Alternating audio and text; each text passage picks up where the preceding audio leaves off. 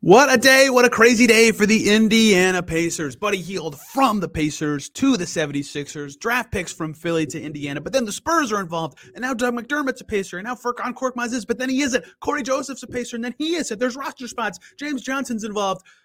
We'll break it down right now on a bonus Locked On Pacers. Let's do it. You are Locked On Pacers, your daily Indiana Pacers podcast, part of the Locked On Podcast Network. Your team every day.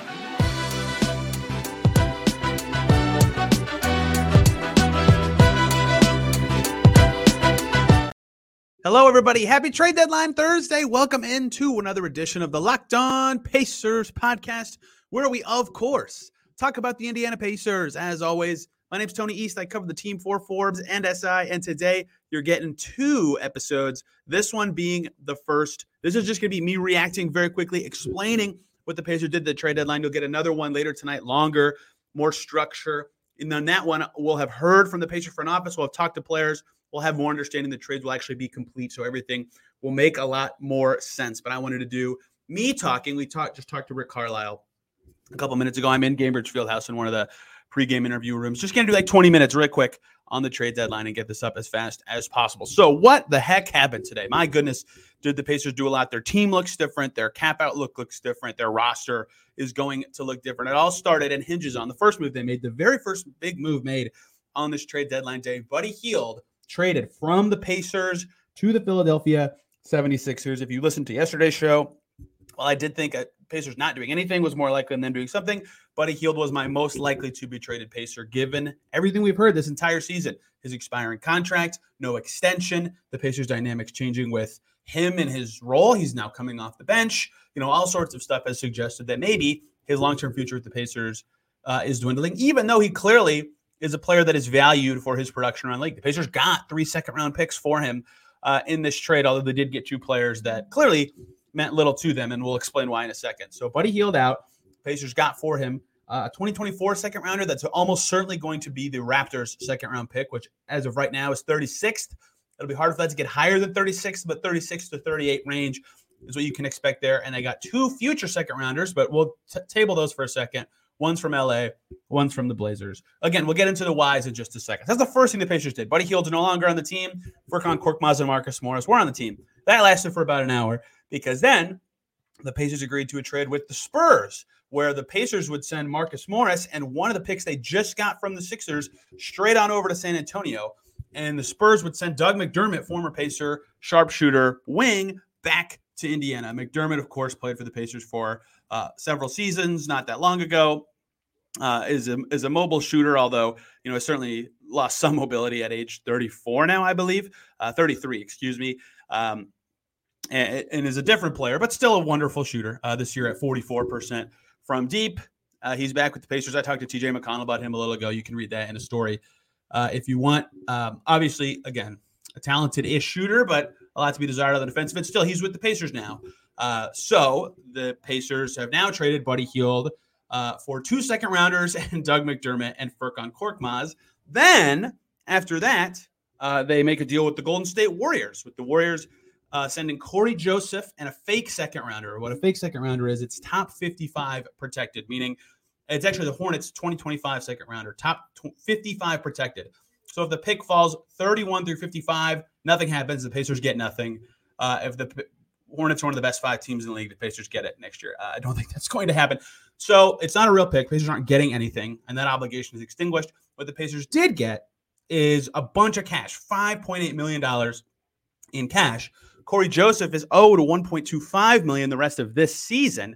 So the Pacers, in theory, net about $4.6 million in cash. They basically sold their worst second-round pick for cash. They did it now instead of doing it at the draft because they can get a lot more cash now from the Warriors who want to cut their tax bill. That's a boring trade, certainly. I think it's very, if you're a fan of a team, it sucks to see them trade an asset for cash, even though at that level of cash, you can understand it, especially if the Pacers are willing to move said cash in the future. Teams are given buckets of selling and acquiring cash in trades. So that's all the trades that happened. Corey Joseph for a second rounder and cash coming along with him. Doug McDermott for Marcus Morris and a second, and Buddy Hield for Furkan Korkmaz, Marcus Morris, and 3 seconds. In the end, that netted the Pacers Furkan Korkmaz, Doug McDermott, Corey Joseph, 2 second-rounders, and some cash in exchange for Buddy Hield, their worst second-rounder this year, and cash. But wait, we're not even done talking about what the Pacers have done, because they acquired 3 players and sent out 1 that filled up their team. But then it was revealed they're waiving Corey Joseph. He's not actually going to be playing for the Pacers. He's not going to be an emergency guard. He'll just go right to free agency. There's no buyout to be had with him. He's on a minimum deal. So he will just be off the team. Pacers open a roster spot. I'm recording this before Pacers Warriors, so I don't know what's going to happen. They're hoping that all this transactional stuff can be completed in time for them to re-sign James Johnson prior to the game that's about to happen. If the game's already happened, I mean, I don't think he's going to play, but the hope for the Pacers is they will have James Johnson back on their team on a rest of season contract now. His 10-day expired yesterday, so he would miss no days on the team, no days of service. His minimum would last the rest of the season. And then the one that actually surprised me, this one just kind of happened. I just got this confirmed. They're waiving Furkan Korkmaz as well. So the 2 players that are actually coming from Philly to the Pacers are not actually joining the Pacers. So the net day for the Pacers is Buddy Hield out, good second-rounder in the door, 2029 Trailblazers second-rounder in the door, and a bunch of cash in the door, and their worst second-rounder out for this upcoming draft. So they upgraded their second round. They got some draft capital. They lose Buddy Hield. What does this all mean? That's a great question. How does Doug McDermott fit? What is going on with this team? And oh, by the way, they still have a roster spot. So where do the Pacers stand right now? Well, I would like to start with the basketball team, the Pacers as a basketball team. Look, Buddy Hield is not on the Pacers anymore. In the last 2 days, we've heard Tyrese Halliburton, the guy for the Pacers, and TJ McConnell, the reserve guy who's been playing with Hield more recently because Hield's coming off the bench, gush about Buddy Hield's impact as a movement player, someone with gravity, his improved passing, right? Even if you are super, super low on Buddy Hield, which I know a lot of fans are, and my take on him all year is that, one, even with his obviously lower percentages, he's playing worse because he's making less threes. Something about the way he shoots and his track record makes me believe he'll make the next one. 2, I thought he went from a 5th percentile defender to like 15th. So still pretty dang bad, but better, right? So that, to me, is like a moderately positive value player, but not by much, right? And so the theory, and Mark Stein reported this last year, right around when Buddy Hield extension talks in late September were kind of the hot reporting topic, that executives didn't think Buddy Hield could fetch a first. So my thinking was the Pacers could get a late first for Buddy Hield if they took back awful salary in the trade. And they did not take back any awful salary in this trade. Marcus Morris, Furkan Korkmaz, and Doug McDermott, everybody involved, all also on expiring contracts, which is relevant for the Pacers. They have turned no long-term money onto their team from this trade. So if they're not taking back bad money, they're not going to get a first-round pick for Buddy Hield. They got a very good second-round pick for Buddy Hield and a future second-rounder that, who knows, it's the Blazers. They could have a bright future. It's 5 years away, right? Like, it's impossible to say what that could be. And so, just if you view Buddy Hield as he fetched positive value, so he's a positive player, then they got worse. If you view it as, well, now they can play more Ben Shepherd or play more Ben Mathurin or maybe even play Doug McDermott, and that will fill up enough of that they won't be worse and they got positive value, then I could maybe hear, right? So maybe trading him away individually makes the Pacers a little worse, but in the aggregate, everything they may be able to do as a result could make them tread water. I'm of the opinion that they might have got a little worse, but we'll see. Maybe McDermott's a wonderful fit. Maybe Ben Mathurin stepping into a bigger role is a huge deal. Maybe Ben Shepherd playing. I'm assuming he'll play tonight. Will matter a lot there. And maybe this pick will be huge for them. They now have a good enough pick in the 2024 draft to keep supplying their young person pipeline, which is important after trading their 2 firsts. So interesting trade. And I think the Pacers will be slightly worse, especially in the offensive end. Their bench shooting is going to be very reliant on Doug McDermott being a shooter, which he has been this season. But that bench group's going to be very reliant on him to make threes. And their team structure might change a little bit, although McDermott has played with McConnell, has played with Turner, has played for Rick Carlisle. Seems like he'll fit in snugly right away on this team, but they'll have to get him up to speed, quite literally. He's been playing in a slow system. I've watched a decent amount of Doug McDermott this year, just keeping up with Wemby, and it's been fascinating to see what his limitations are now. He's not as springy off the ball, but he's a decent passer, and he can really shoot it. Anyway, that is the subtractions. What are the additions? What are the draft picks? What else happened for the Pacers today? And what else can they still do to build their team? And we'll do a whole show on that in the future. But there's still more to talk about. Before we do any of that, though,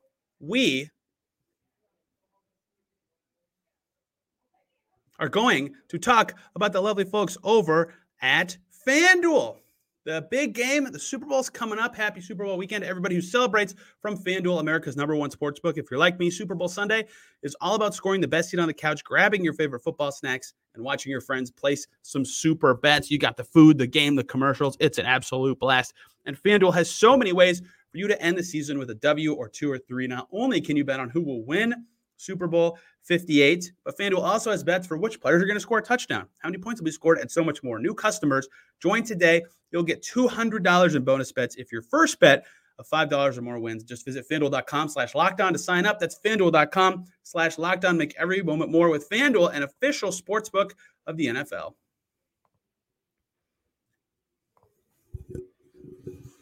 And we are back here on Locked On Pacers. Thanks for tuning in to this bonus trade deadline recap extravaganza. I suppose more could happen today. I don't anticipate it happening today, but this is where the Pacers stand. Out goes Buddy Hield. In comes Doug McDermott. Some other players waived, some draft picks acquired. That is the net day for the Pacers. I think it is significant that they got this good second in the upcoming draft. I mean, just looking back at the recent history of the Pacers with a good second rounder. 31st pick in 2022, got them Andrew Nembhard. Great move there. A couple years before that, I can't remember what draft this was. Actually, it's the same. The following draft, they traded 2 late seconds and 2 other seconds to get pick 31. Then they flipped that pick with Aaron Holiday to get Isaiah Jackson. So, could they package pick 36 and one of their young guys to get into the first round? Could they package pick 36 with a lot of their future seconds to get into the back of the first round? That's how the Cavs got the Kevin Porter Jr. pick a few years ago. You just have a lot of options when you have a pick in the low to mid 30s, right? And for a Pacers team that just traded 3 future firsts, keeping some stuff in your young guy pipeline, a chance that becomes more valuable or an important piece of your team is important, right? I think that is a good thing the Pacers did today, even though I'm of the opinion that I think their team is going to be slightly worse unless either Mathurin fits in extremely well in whatever they change with their second unit or McDermott is a snug fit right away. I thought Korkmaz could stick, perhaps, but I suppose if he comes here and they see no role for him, right, I wouldn't play him over McDermott. I wouldn't play him over Ben Shepherd. Then waiving him makes sense. He could join another team now. Maybe he can have a role somewhere else in the NBA. Corey Joseph didn't really make sense at all either. Wouldn't play at point guard. I suppose they could use an emergency point guard, but Ben Shepherd can, I guess, do that a little bit now. That might be something to look at addressing now. So I have Isaiah Wong on a 2-way. So all the stuff individually makes sense. It'll just be interesting to see what it means for their quality of play now. Right, their draft capital is better, even though it's boring to talk about. Their team is of similar quality, but maybe a little bit worse. And now they have extra picks. And the other thing they're trying to do, I said, James Johnson will be retained. So they're at 14 players still, right? Only out Buddy Hield, only in Doug McDermott. That means you still have an open roster spot. That'll be interesting for the Pacers because maybe they can fill it with somebody who helps them a little bit this year. This is a little reminiscent to me, just a little bit, of 2017-18 season. When they didn't do anything at the trade deadline that year, all the players clamored to the front office, hey, we like this group. Let's stick this group together. The only addition the Pacers made that season, they added one guy, and it was via a buyout. They got Trevor Booker. They could offer him playing time on a good team that was headed for the postseason. And Trevor Booker wasn't awesome for the Pacers, but he was in their rotation and playing every game. So let's say for these next couple weeks, McDermott doesn't work out very well, or they can't replace Hield shooting as much as they hope they could, or their quality of play is just generally worse. And maybe they're better and it doesn't matter at all. Maybe not having Hield will up their defensive level so much. This is totally a possibility that they keep rolling. No problems, right? That is totally a possibility to me. Let's say any of those things happen. Maybe they don't feel like they need to address their roster spot right away. They could just do 10 days for a while. But the buyout market could be a thing. There are some teams that are limited on the buyout market because of the new aprons, and they have their full room exception, which is given to teams that have cap space during a season. And that could be a tool to basically pay buyout guys more than any other team could, or most other teams could. So if someone becomes available at a position the Pacers like, who could be a buyout candidate, they are in a very good position to now strike with their open roster spot with the trade deadline passed. So predictions, you could see some 10 days, maybe some G League call-ups. You see that from the Pacers almost every year. And then they strike and get that guy as they kind of figure out what they've got from their new look team, or maybe they just get that right away. Who knows? Daniel House was waived by the Pistons. He could be a decent fit in theory, just to name one guy of the many moves that could end up happening. Joe Harris got waived by the Pistons. He's probably worse than McDermott now, but you get the idea. There will be available players. It's just what happens between the trade deadline and the end of the month. But I think the Pacers should first figure out what they need and what their team actually looks like after all of these moves. But James Johnson will be, or at least the hope is that they'll be able to retain him. I've gotten a couple questions about the following things, so I will rush through these. The cash could be used for, in theory, anything within basketball operations that they have. It can be used for, it's so ambiguous that it's like impossible to explain. They just have the money now. People asked about their cap space next season, right? The interesting thing about this, and this is maybe the big ripple effect I want to get into in a future episode, Buddy Hield is an expiring contract. So is Doug McDermott, right? So they did not address something I talked about, which is keeping that salary slot for next season. Maybe they can re-sign Doug McDermott. Maybe they can sign and trade Doug McDermott. Maybe it could be a number of things, right? Korkmaz, they would have had bird rights on him to potentially do some of that stuff too. But in terms of cap for this year, they took on a little bit of money, but they got cash, so that doesn't really matter. But they did take on a little more money this season, but they got the picks, right? They got draft picks, so they're not necessarily concerned about that. And then next year, no change. They're still going to be an over-the-cap team. They did not shed any money in future seasons, so they're still limited to re-signing their own guys. But if they're willing to lose Doug McDermott and they're happy with their second rounders, they could have the full non-tax mid-level next summer. And that's a significant tool to add a player, right? That's like a $12 to $13 million player they could add to their team at a position of need. That might be the valuable flexibility they've added. They now have less tax concerns because Doug McDermott will not be fetching the money Buddy Hield could fetch next summer. So that is something they sort of addressed by getting a worse player, but a cheaper player nonetheless. So if they, this will be interesting. Like, do the Pacers view Doug McDermott as similar in quality to Buddy Hield? Can they find that value somewhere else? Does it even matter? Are they so good offensively that losing Hield actually gives them a boost via subtraction because he's not playing on the defensive end for them anymore? I don't know. The Pacers seem to think, and I think they're right, but a lot of people don't, that Buddy Hield and his gravity and his value is very important to this team. And we'll see how much they're proven right and what it all looks like going forward. So that is what the Pacers did, and some quick reactions for me on the Pacers trade deadline that just happened. In short, again, out Buddy Hield, in Doug McDermott, good second rounder in 2024, TBD second rounder in 2029. And they also lose their worst second rounder in the upcoming draft. They still have 3, though. So tons to discuss. They're about to play in 30 minutes against the Warriors. I'll put this up during that game, most likely. I don't know. I've had such a crazy day. If you want like mini short breakdowns or explanations of anything that happened, my Twitter feed has all this broken down in some various ways at Tony R. East. And then later tonight, we're supposed to hear from General Manager Chad Buchanan. So we'll get thoughts from him on the Siakam trade, the Hield trade, all these trades, all these moves, the Pacers' current situation and direction and what they can do going forward.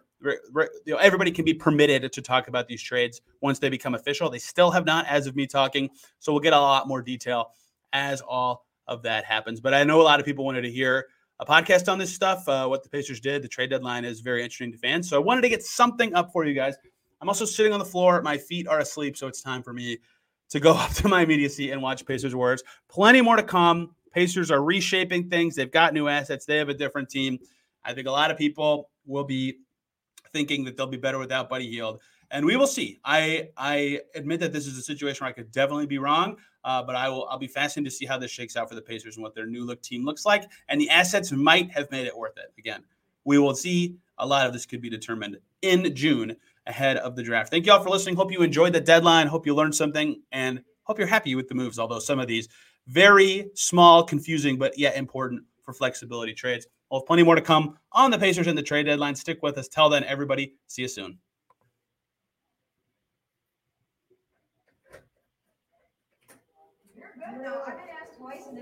I'm leaving. You're good.